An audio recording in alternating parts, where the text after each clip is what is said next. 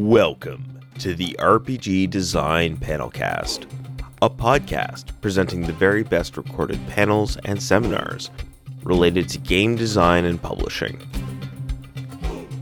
This podcast has been made possible thanks to the kind contributions of the panel speakers and Metatopia 2018.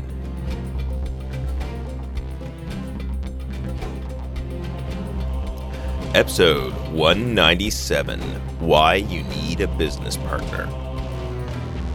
Presented by Nicole Perry and Peter Hayward.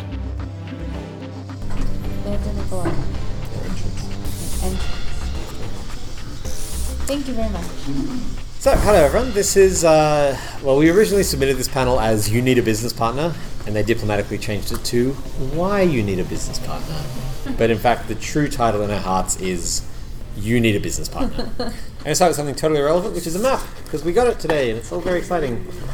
It's one of our upcoming games, so if you like pretty things, look at this, and then... and also my face. And your face. It's going to make great podcast content. Everyone look at this pretty map. This is Journey into Neverland, coming to Kickstarter sometime next year, so keep an eye out.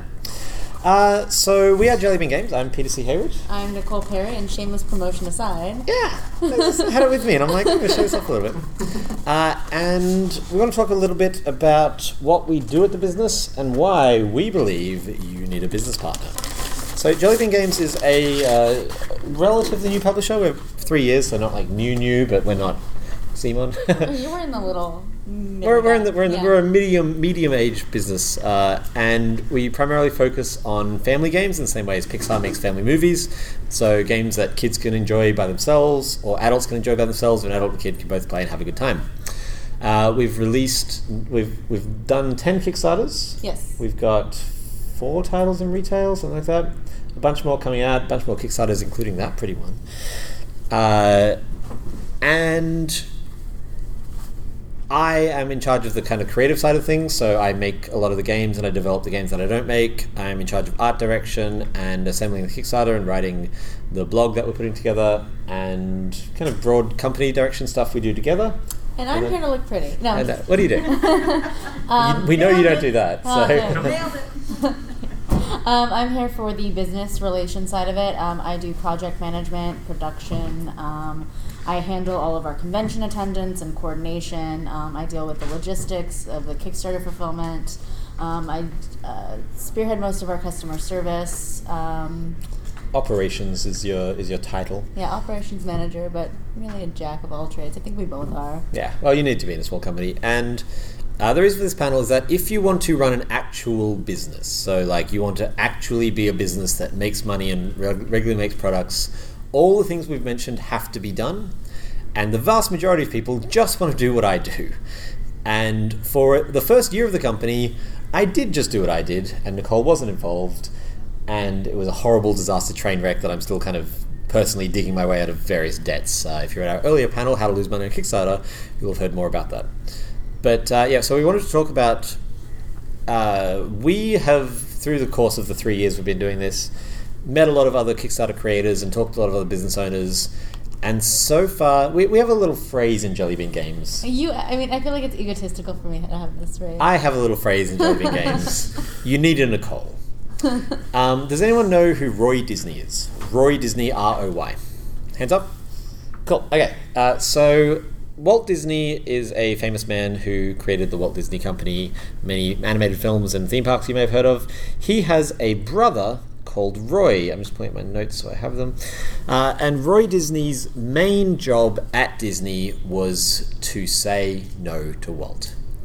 I just recently watched, actually, it's on Netflix Canada, I don't know if it's down here, a film called Walt Before Mickey, following Walt Disney's life before he made Mickey Mouse and then became the person. And there's a great scene where he calls his brother and he's like, Roy, they weren't working together at this point. He goes, Roy, guess what? I just made my first sale. He's like, oh, that's fantastic. Who to? To the cinema. Great. How much are you charging? 30 cents a foot, because that's how they used to charge for animated films back then. It's like, amazing. How much does it cost to make? He goes, 30 cents a foot. I forgot to factor in profit. It's not a good movie, but I really liked that moment because that was genuinely me before Nicole. And so Roy Disney is considered by many to be the secret to Walt Disney's success because if you never have anyone saying no, you never have to sharpen your ideas. Walt Disney's job after Roy came on was to be rebuffed and go away and work on the idea and keep coming back until Roy couldn't say no. Filter. Yeah, not through not because of perseverance, but because the idea was so good at that point that he had to say yes. It made no sense to say no. And so you can call it a Roy, you can call it a Nicole, as we do internally. But ultimately, if you're a creative, fancy type like me with my fancy suit, my fancy hair, you need a Nicole. You need a business partner, you need a Roy Disney. Because otherwise, you're going to go off on your unfiltered way and fuck everything up. So let's talk about that, exactly what I'm talking about there from your point of view. How does that work in our relationship from your end? From my perspective, I have always had a passion for running a company. I like spreadsheets and numbers and logic and this... Money. And money. I like puzzles, so this is... Peter says that he does the fun side of the business, but I think I do the fun side of the... I guess it's a good problem to have. Yeah, it's a good difference to have. But it really works out very well for us because Peter gets to have all the profitable ideas, and I get to make sure they are actually profitable. Julia Hearn from Greenbrier Games once said that I make the money, Nicole makes sure we don't lose the money, which I thought was a really nice way of framing it. Because genuinely, before Nicole, I used to make the money and then lose it, and now we only do half of that equation. On a good day. Yeah, on a good day, when things are going well.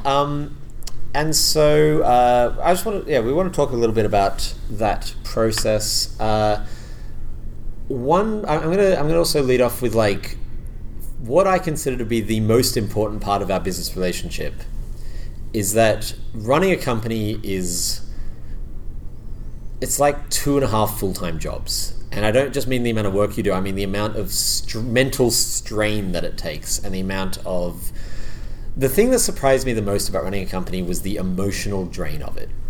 I am used to making mistakes. I've made mistakes my whole life. When you make a mistake with your company, for some reason, it hits you in a different way than anything else. And we made a game called Scuttle. This is, again, in the pre-Nicole era.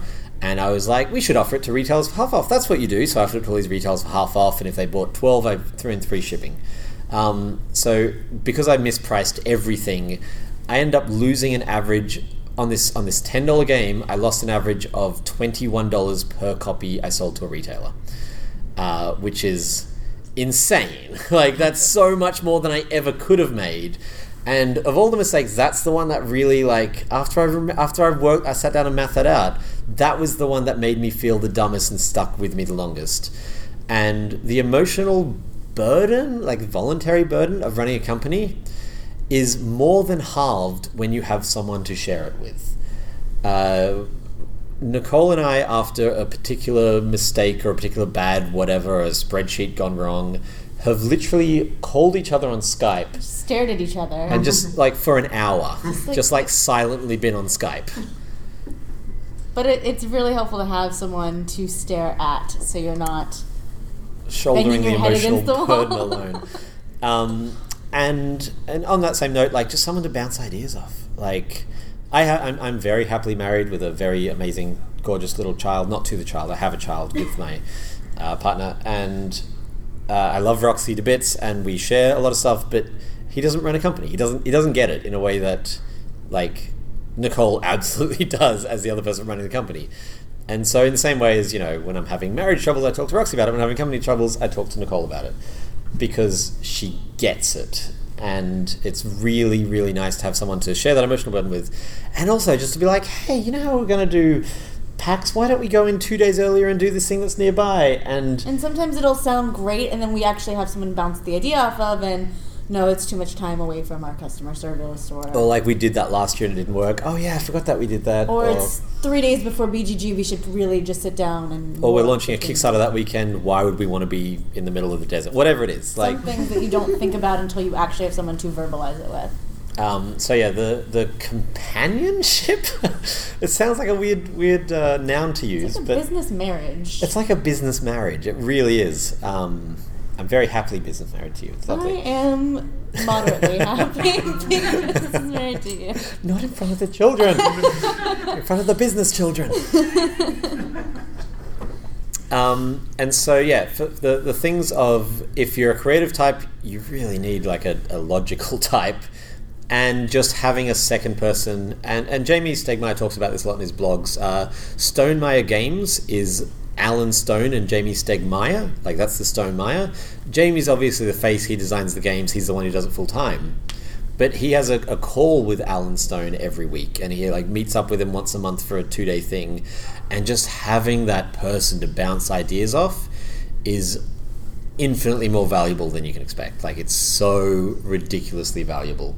We use Slack, the app, and we have 7 channels, which is just us two. It's just us two, but the organization of our thoughts and being able to throw an idea in and reference it later and talk it through without getting too jumbled up between topics, it's just incredible. Yeah. So yeah, the Roy Disney thing, I'm not quite using the right word, but I'm going to say companionship, like the bouncing the ideas off. There's I was going to reference a book, but I can't remember. There's a business book that exists, and in this book they talk about the fact that you need to account for the fact that everyone who works for you but doesn't own the company, by definition, will not care as much as you. Like, why would they care as much as you? It's not their company. I used to go home from my 9 to 5, and at 6 o'clock I stopped thinking about work. And if you only hire people, the second they turn off their computer, they're going to stop thinking about work. You really want someone who's going to be as focused and as dedicated as you are, and sharing that burden with you. Yeah.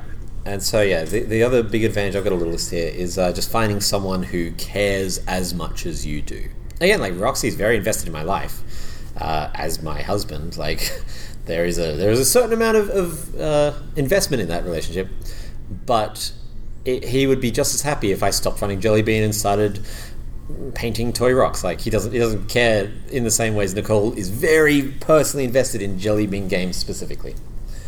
Those were the 4 points I had. You had 2. And then we're going to take questions if anyone had questions. So the good thing about having a business partner is that you can really focus on the things that you're good at. Like, I can't design a game. I don't have a passion for designing games. If you asked me to, I would probably design the worst game you could possibly imagine. But I'm very good with numbers. I know how to calculate an MSRP, and I'm very good at project management. So I'm able to use my skills and allow Peter to do the creative work, and we both get to do what we love. And right, like I write the Kickstarter updates. Nicole can and has written the Kickstarter. Like, you can write a Kickstarter update. It just takes you about 3 times as long as it takes me. Why? Yeah, exactly. So when I was solo doing all the stuff, I would avoid the stuff I hated.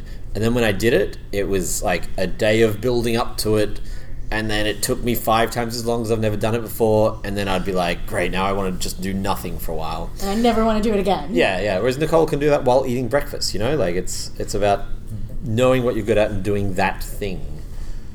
So you guys have very complementary personalities and skills. Yes. Yeah, we have very complementary skills and similar in useful ways personality, which I guess is also complementary. So yes is the word I'm looking for. And I think it's important to say that we really, really lucked into a business relationship. We were friends first. You're not always going to mesh with everyone who wants to be your business partner, and that's okay. But make sure when you make a commitment like that, you're finding someone that you really want to stick with long term, because it is a huge emotional investment. Yeah. And financial investment, because we're tied together for a very long time. Yeah. There's a podcast called Startup by Gimlet Media. It's very good if you start from the start. The second season's okay, but the first season's really good. And it's him recording the process of starting the company that makes that podcast. So, what's it called again? Startup, by Gimlet Media, Gimlet. It's the first season's incredible. Second season's fine. Third season's very good. Third season's a lot of short stories. I'm going into too much detail about this podcast. The first season is about him saying, I want to start a podcast company. Our first podcast is going to be me just recording my life as I start this podcast company. And he lets you in the door. Like, in the first episode, it opens with him pitching to one of Silicon Valley's biggest venture capitalists. And the guy being like, of course you can record this. Why not? Sure. So you hear a terrible pitch and this guy tearing the pitch apart. Like, it's super valuable. But there is a dedicated, at least one episode, I think maybe a few, where he realizes you need a business partner and starts looking for one. And he describes it as like financial dating.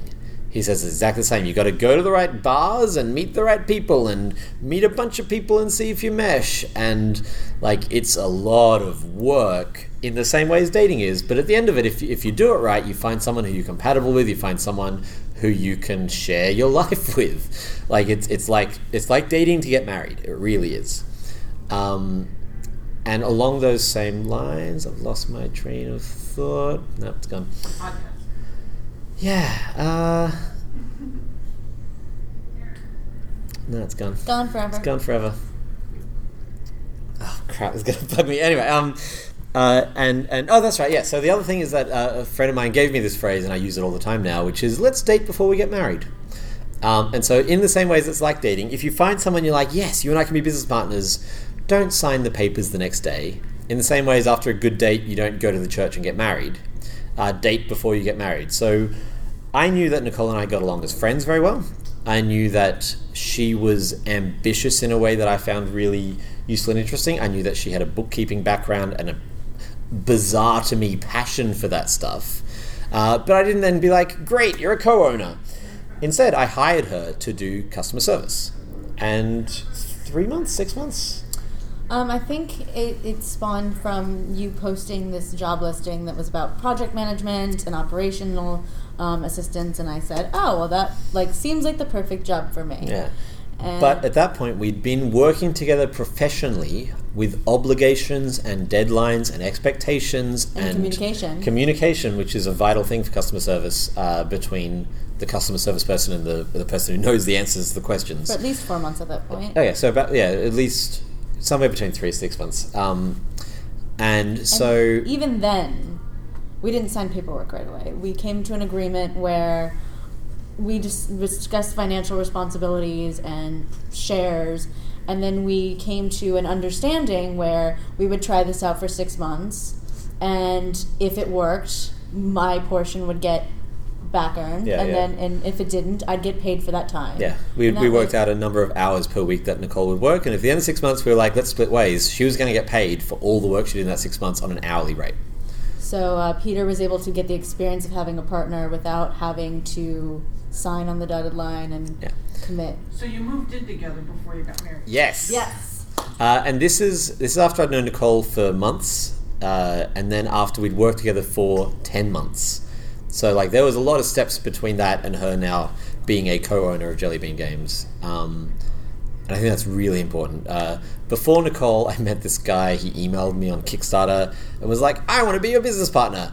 And I was like, I need a business partner, yes! And we didn't, again, I didn't sign anything, I'm not a complete idiot, but we had a lot of conversations. And then he stopped replying to emails, and I was like, this is not a good sign. I'm going to be more cautious in the future. So date before you get married, and really finding a business partner is like dating. It really is. Question? What would you say about having a business partner who you're already friends with, that you've been friends with for years? Is there any danger in that? I think that when you start working with friends, sometimes it works fantastically, but sometimes it doesn't. And it's like dating a friend. The risk is the friendship could be ruined too. So you really got to be careful before you get into that and make sure that expectations are completely out on the table and that you can separate those two aspects of your life. Peter and I were friends first, but we were only friends for 2 or 3 months before I started working for Jelly Bean in any capacity. Yeah. We met in November. I started working in January. January? Yeah. Wow. Yeah. So it 3 wasn't months. like if this didn't work out and we lost our friendship over it, we weren't, losing 10 years of a relationship. Yeah. If it was someone I'd known for 10, 20 years or whatever, I would extend that 10-month period to a year or two, probably. Really make sure that at the end of the first year, you are actually happy with how the other person is operating, because if you're not, you're going to feel this obligation to continue because they're your friend and you love them and they're excited but they're a bit crap, and you might be the one that's a bit crap. You don't know. Regularly checking in. But I would, in the same way as if I started dating a friend of mine who I'd known for 10 years, I wouldn't be like, we get along so well, let's get married in 6 months. I'd be like, whoa, this is... We should take even longer. Yeah. I actually was running a company with friends before Peter Friendswood had for years prior, and we'd always gotten along very well, but once we started working together...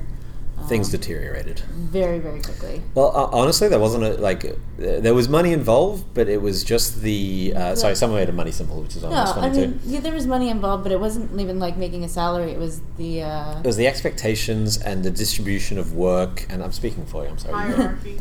Yeah, I mean, another problem that we had was that we decided that we'd all be equals, and that's just not a good idea, because when you butt heads and you're equals, who breaks ties? Yeah. When responsibilities aren't shared equally, but you can't really express that without hurting someone's feelings, what do you do? So I think it's very important to be very cautious when you're working with someone that you have a pre-existing relationship with.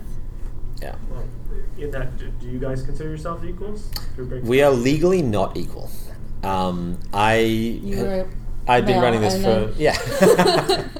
No, I'd been running the company for a year. I'd put a lot of my own money into it. I was the sole designer for the company, etc. And part of my requirements for joining was that I had no financial responsibility to it, and that's what I wanted. Yeah. So it is unequal.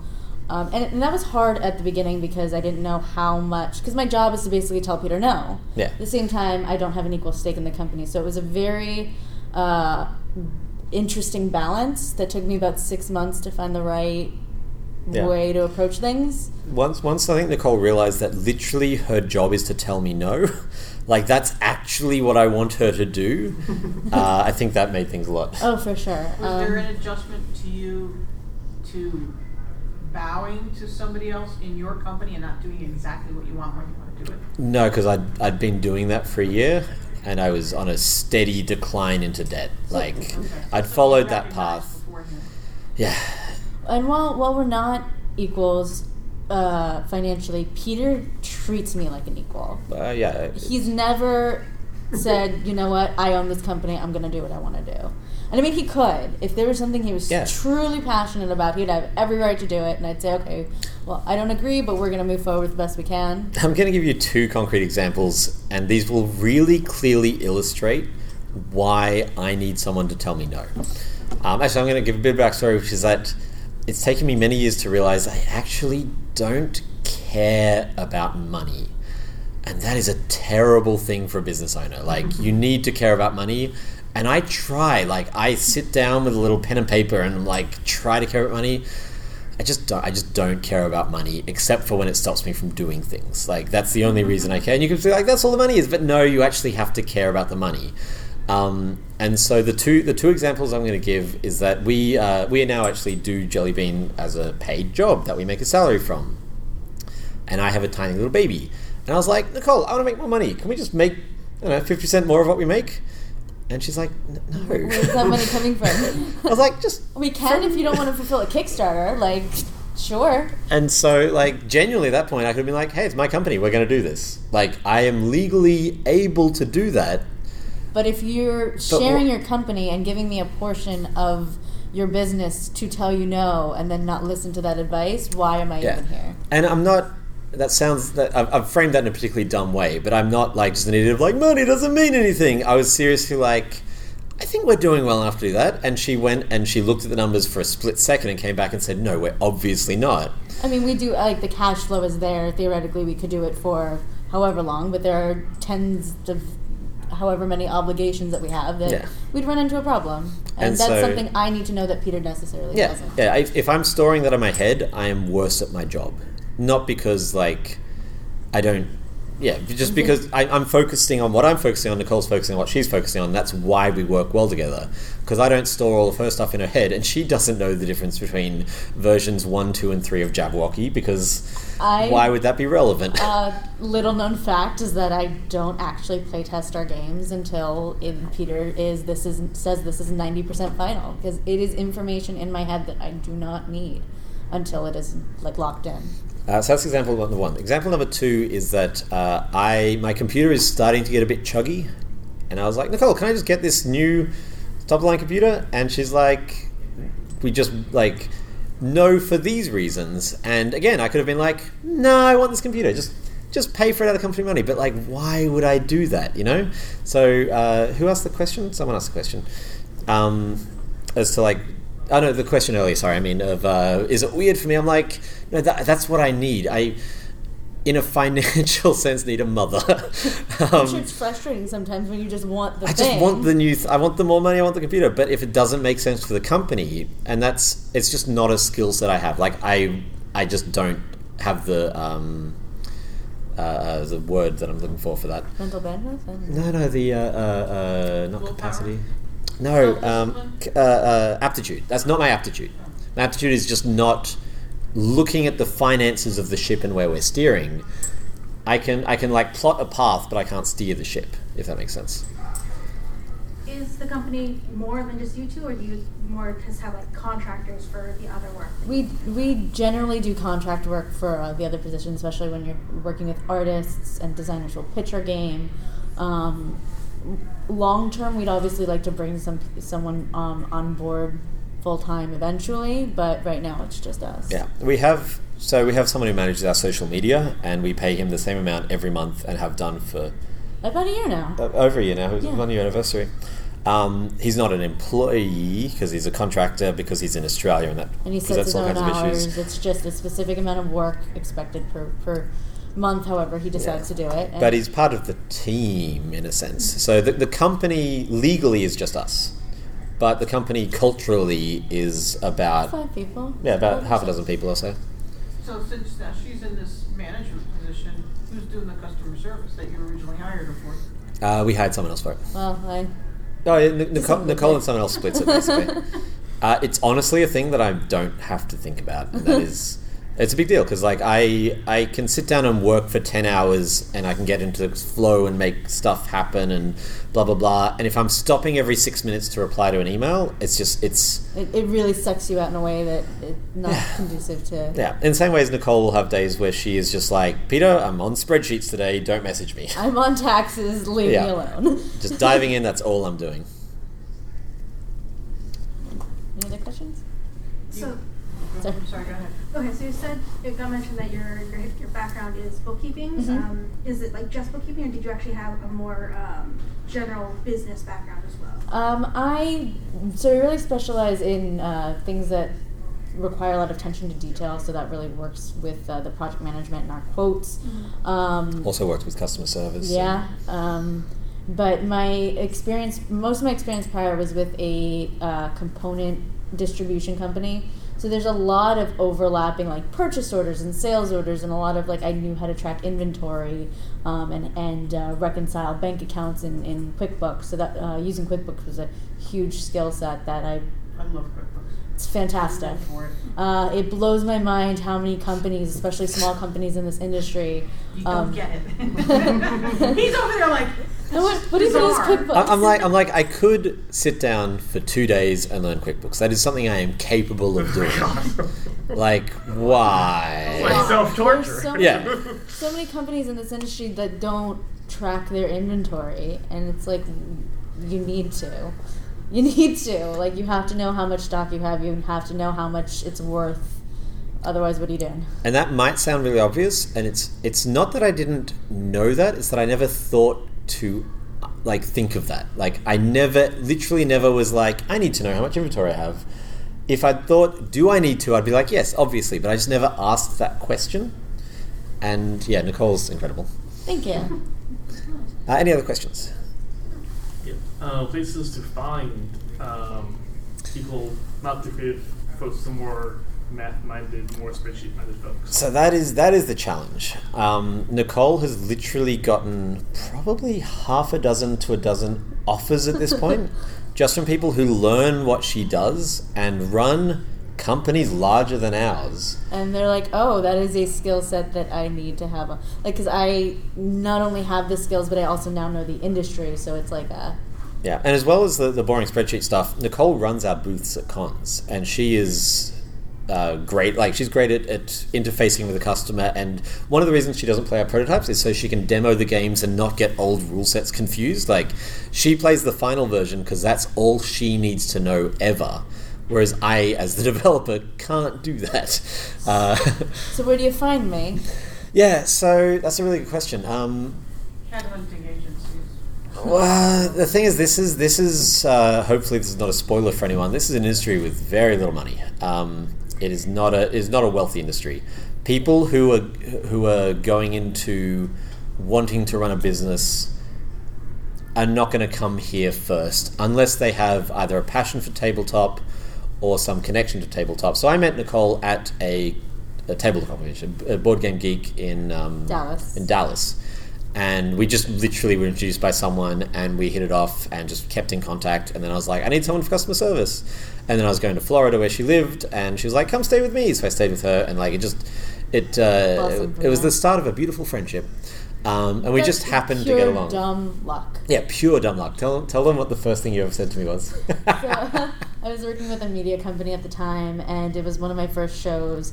And publishers just coming over to me, like asking to be interviewed or talking to the person whose booth we were in, and I didn't know if they were talking to me or them. And Peter walks up and completely drained. And what did I say to you? Well, I knew that we were going to dinner. And I had no information about this. So I walk up and she looks at me, she's like, what do you want? And I'm like, I want you to do my customer service. That's my dream. I feel like there's a little bit more growth to that. Yeah. So dumb luck is coming to stuff like this and talking to everyone that you can.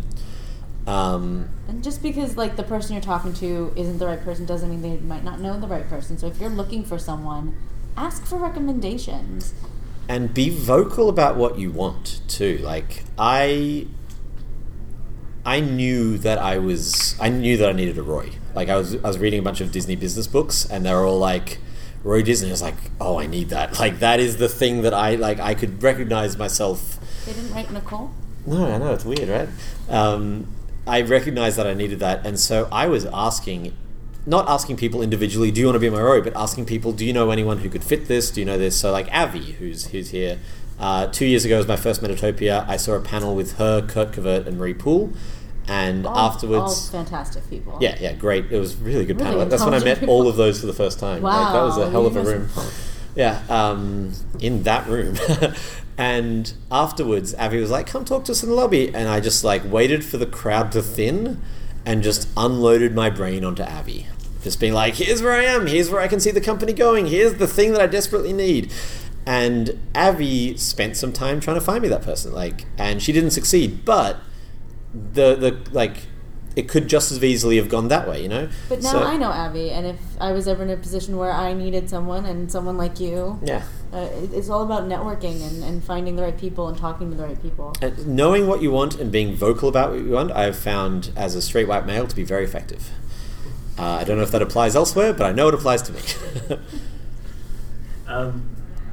Your relationship is really strong, but also very rare. Is it ever worth it to settle for less than that? You talked about, you should be very careful about getting into bed with someone who you don't know that well, but if you're a designer, you can't find a perfect business partner, but you can find one who kind of does an okay job. Is that something you should steer clear of, or? I have an answer to this, but do you want to go? I'll let you go first. So, this startup episode, I genuinely, if you're looking for a business partner, I recommend listening to the startup episode. I think it's 2 or 3. It's pretty early on. Just start from the start. You'll get to it pretty quickly. He finds his Nicole. He 100% finds someone who is the perfect match for him. And I happen to know that you are married, but when you're looking for someone to marry, that's really the closest comparison. You don't go on 2 dates and be like, oh, this person's decent. I will invest the rest of my life in this person. And obviously not every marriage lasts the rest of your life and not every business relationship needs to. And there are compromises that you'll need to make. Not everyone's perfect. Right. Nicole and I disagree on, I can't think of anything offhand, but there's stuff that we just disagree on. And free notebooks. I gave out free notebooks after we'd started our business relationship and she was furious because her job is to stop me from doing that, and I forgot to ask. She would have said no, obviously not. I was so used to running the company. So the adjustment question, that's the biggest example. I was used to being like, this is a good idea, do update, post it. Yeah, I'm just giving out money. That's a good idea. Yeah, Like, genuinely. Did you calculate how much shipping this would cost? How She much was- weight this would cost? What the cost of the Didn't do product any of is? that because I was used to not having a Nicole. And so, I mean, for me, genuinely, I would ask, you want to have a baby? Do you settle on someone because you're like, oh, I need to have a baby? But you just talked about how bad the situation was before you had Nicole. So- Right? Like, would it have better to have been continuing that way? I would have shut it down, honestly. Okay. If I hadn't found someone within the next few months, I would not have settled. And this is me, everyone's different. I would not have settled. I would have shut things down and not started again until I had a Nicole. Which is, we're trying to make that the industry term. A Nicole. So, yeah, genuinely look at it like a marriage. Look at it like having a little business baby. Would you have a baby on your own? Maybe. Yeah. But it would be a hell of a lot easier with someone that you're compatible with, that you work well together with. And it is intensely stressful. Like a marriage, like having a baby.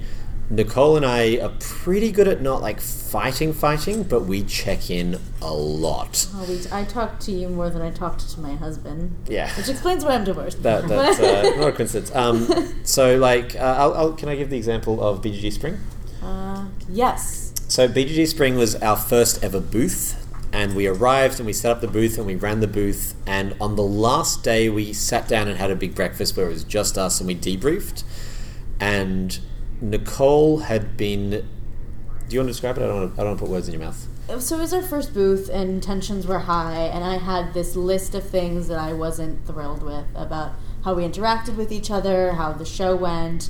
Just to give one example, I'd been demoing games at a different con a few days ago, and we came in and I spent the first day micromanaging Nicole. And she was like, I don't want to be micromanaged, that's not what I'm here for. And because this was the last day, she hadn't had a chance to talk to me about that. So I'd been doing stuff like that all weekend without relenting. So one of the things that we talked about, and Peter is incredible for feedback, one of the things we talked about is we would debrief every day. So we didn't get into a situation where I was harboring this resentment for 5 days and without a chance to talk about it. So, yeah. And had we had done that, the consecutive 4 days would have been a lot less Lot more stressful pleasant. for me. Yeah. So now at every convention we're at, we take some time every day to just sit down and debrief and just stuff like, hey, How are you doing? how are you doing? And if there's any issues, I'm trying to think of like any examples. Don't call me Nikki. I hate being called Nikki. You've never done it before. You've started doing it today for some reason. Please don't call me Nikki. That's a made up example, but that's an example of something that could genuinely happen, and just cuts it off at the head rather than waiting for it to fester for 3 days. So we check in a lot. We are very compatible in our communication styles. If either of the things weren't true, this would be a bad business marriage. It is stressful and tense and intense, and there's a lot of weight on the relationship, and without someone who you are compatible with, you're going to stop telling them stuff because you know how they react, and that's going to build resentment, and so It's going to snowball. it's going to snowball. So again, this is me, this is my personality type, but personally I would not settle. I would wait until I found someone I felt like I could business marry. Do you think that would be mitigated if you had the responsibilities shared between 3 or more people? Or is that prohibited based on the size of the company? If you don't mind me taking No, Nicole's got direct experience with this. I had simultaneously. I was also working with my other friends, and it was 5 of us, and I found that working with more than one person was just a nightmare. It was so rare that we all unanimously agreed on something, but then we all had equal shares. So it's like, then what do? Half the time, at least one person, if not 2, are going to be unhappy. You're not going to see eye to eye because there's so many different personalities involved. And if you have different shares and one person's higher than the rest, then you have 4 people that are resentful. I don't know that I would ever get into a business with someone if it's a situation with more than 3. I think 3 Even is 3 is like 3 is not something I'd recommend. I can see situations where it would be beneficial. Yeah. But partners are really ideal in my mind. As soon as there's 3 people in a room, there's politics. Like, just immediately. I'm going to briefly tell an anecdote. When I lived in Melbourne, I once woke up early and went into the middle of Melbourne and found the Laughter Club, which is a group of 60 to 70-year-old women who get up every morning on a Saturday, the first Saturday of every month, come together and laugh. Ha ha ha, he he he, ho ho ho. And it's such a ridiculous thing that you start naturally laughing. They did this for 15 minutes or 20 minutes and then went for breakfast. It was like a nice little routine. They invited me to breakfast, very nice of them. I went to breakfast.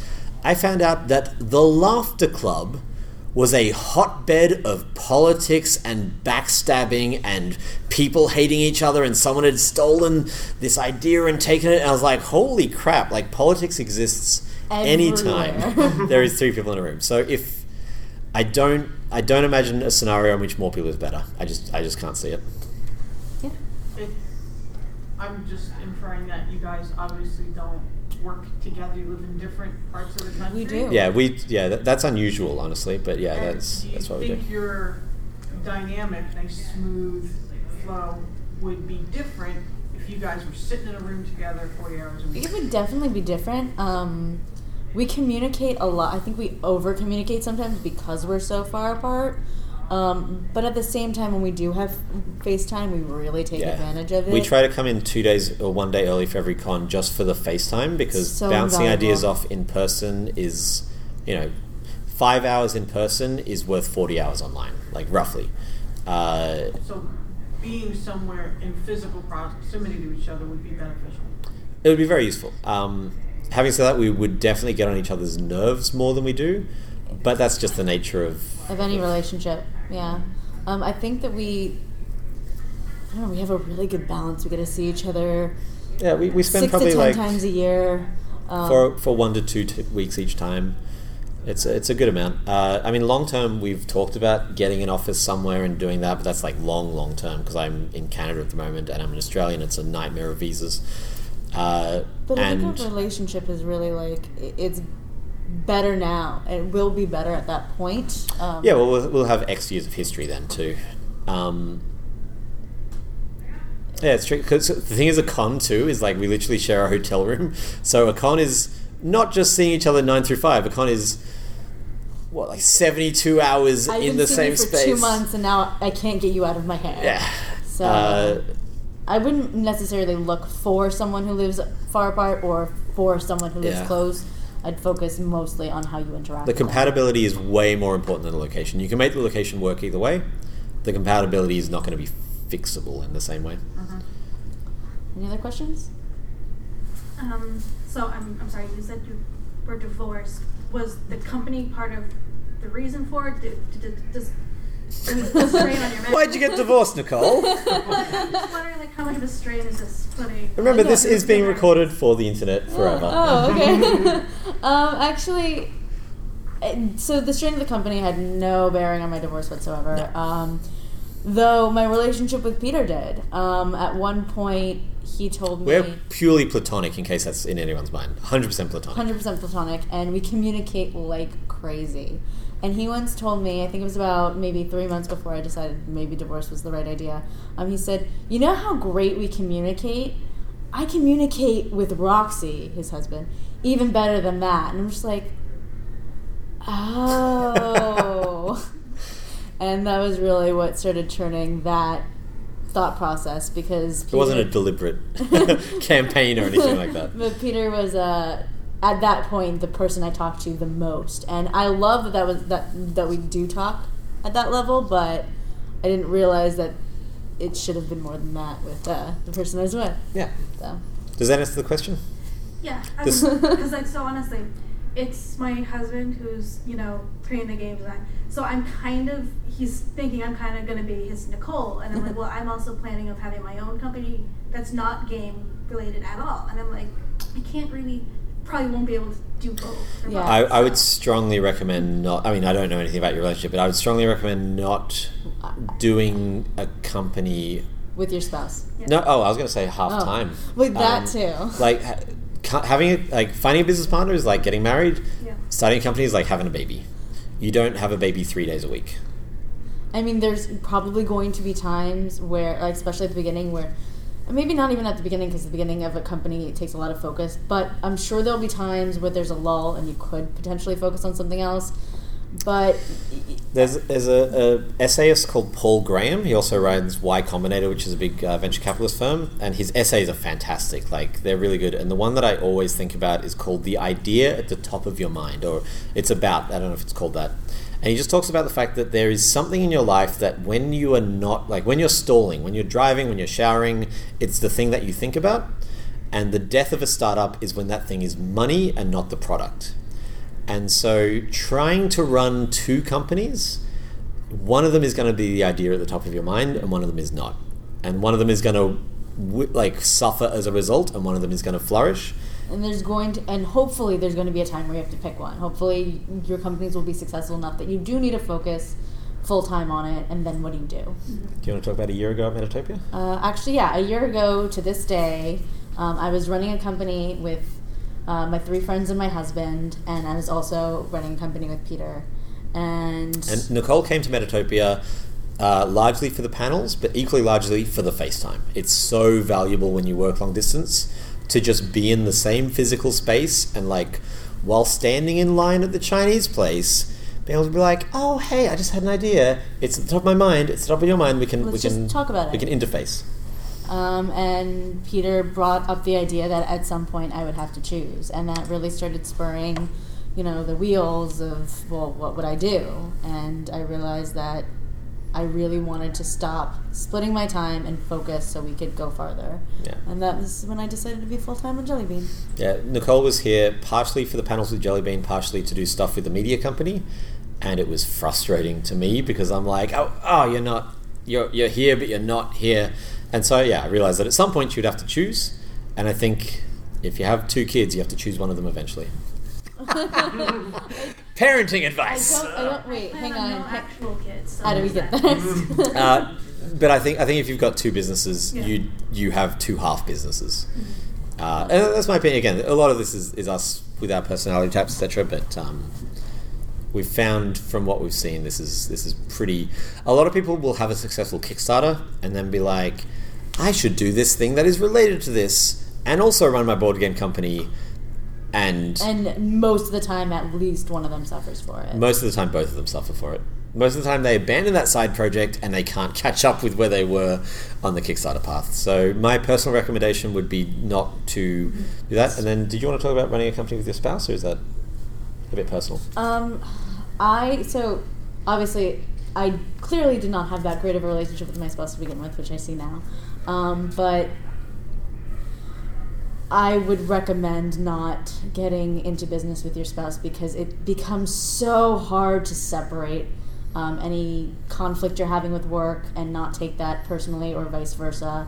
And I love Peter, and even if we were interested in each other romantically, the fact that we work together, we would now never date because it's just disaster. There's too many things that can go wrong. It would also be a disaster dating. But yeah, That's a bad idea. but then both relationships would suffer for it. Yeah, I mentioned earlier just the sheer amount of strain that is on the business marriage, and we survived that just through constant non-stop communication.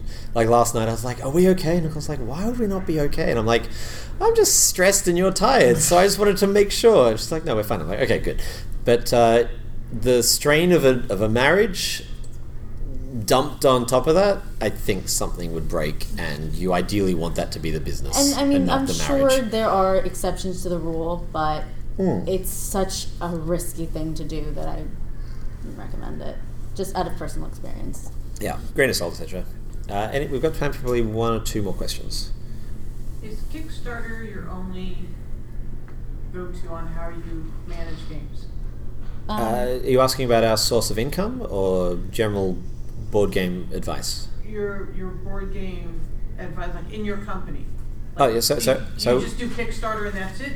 Or are there other ways that you get games out there? For sure, there's definitely other ways. Kickstarter was a big factor in actually getting the games published because it does give us that cash flow and the direct source of sales to get that off the ground. But we sell our games at conventions, and we also finally were recently able to get into distribution, which means our games are in stores. We are in Barnes & Noble now, and we're having games looked at by Target and Walmart, and hopefully that's another avenue too. But Do you also sell directly off a website? Like you guys have a website? Yep. We do. Jellybean.games. um, .com? Nope. Jellybean.games. Oh. yeah. But Cool. our website is one of our least reliable sources of income. Yeah, Really? Yeah, absolutely, because we don't have any traffic being directed there. I mean, we have social media, but that really focuses on our upcoming projects and things that are just getting released in stores, and Yeah. anyone who's following us probably already has most of our products. It goes Kickstarter, retail, conventions, and then way below that, website sales. It's almost negligible. Yeah, someone like Tim Fowers gets a lot of website traffic because that is the only way to get his games.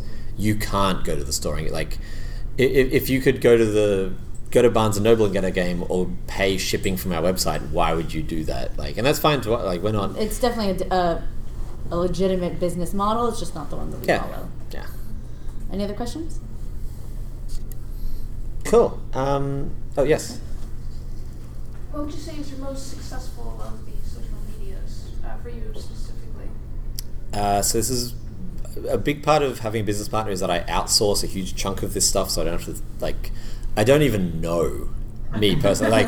And that sounds dumb, but it's so useful to if I know, then it's in there, and I'm going to think about it, and every now and again, and I don't know at all. I think Twitter is one of our. I don't know. Honestly, I haven't really thought about our social media since we brought someone on board that we trusted, and that was good. And now, so good. Obviously, they don't care as much as a business owner, but we trust them enough to care enough to do that part of the job, and that's do you good. use it for just building brand awareness, or? Yeah, customer service as well to a certain extent. Service, People will tweet at us and just be like, "This is happening," or Hype. Hype. Making sure people are expecting and anticipating our games and excited for them.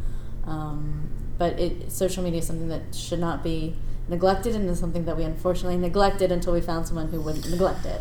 Yeah, it's just like me in the spread in say QuickBooks. Like, I can theoretically learn QuickBooks. They really don't want I'm good with computers. I can do that. Nicole and I, for about 3 months, yeah. were like, We'll just do it we'll ourselves. just do our own social media We're because we capable of can. it. We're It's a good thing writers. we can do. We have the pictures, we have the content, we know what our schedule is and what Kickstarters are launching. We can do it And then 3 months without updates later, because you're running a company. like it's I- just it's Other that things demanded your time. it's that thing of it takes you out of what you're doing and you have to do this other thing and then switch gears back, and that's so detrimental to Becomes an getting afterthought. stuff done. Sorry? It becomes an afterthought. Like, Yeah, I'll get yeah. to it. It's never urgent. And when it's never urgent, when you're working 60 hours a week, you're not going to do it.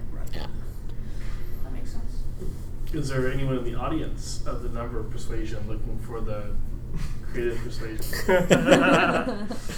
Yes. Did you know that coming in? We knew that coming in, but Oh, honestly, I have no idea who this now. yeah. Coincidence. Yeah. Do you want to say anything, Eric? It'll be recorded on the internet. Yeah. I'm Eric Whalen. You can probably find me pretty quickly online at the Swhalen, spelled TheSwhalen. I'm a California lawyer who went and finished business school at the same time, and I'm around. Maybe he could be your Nicole.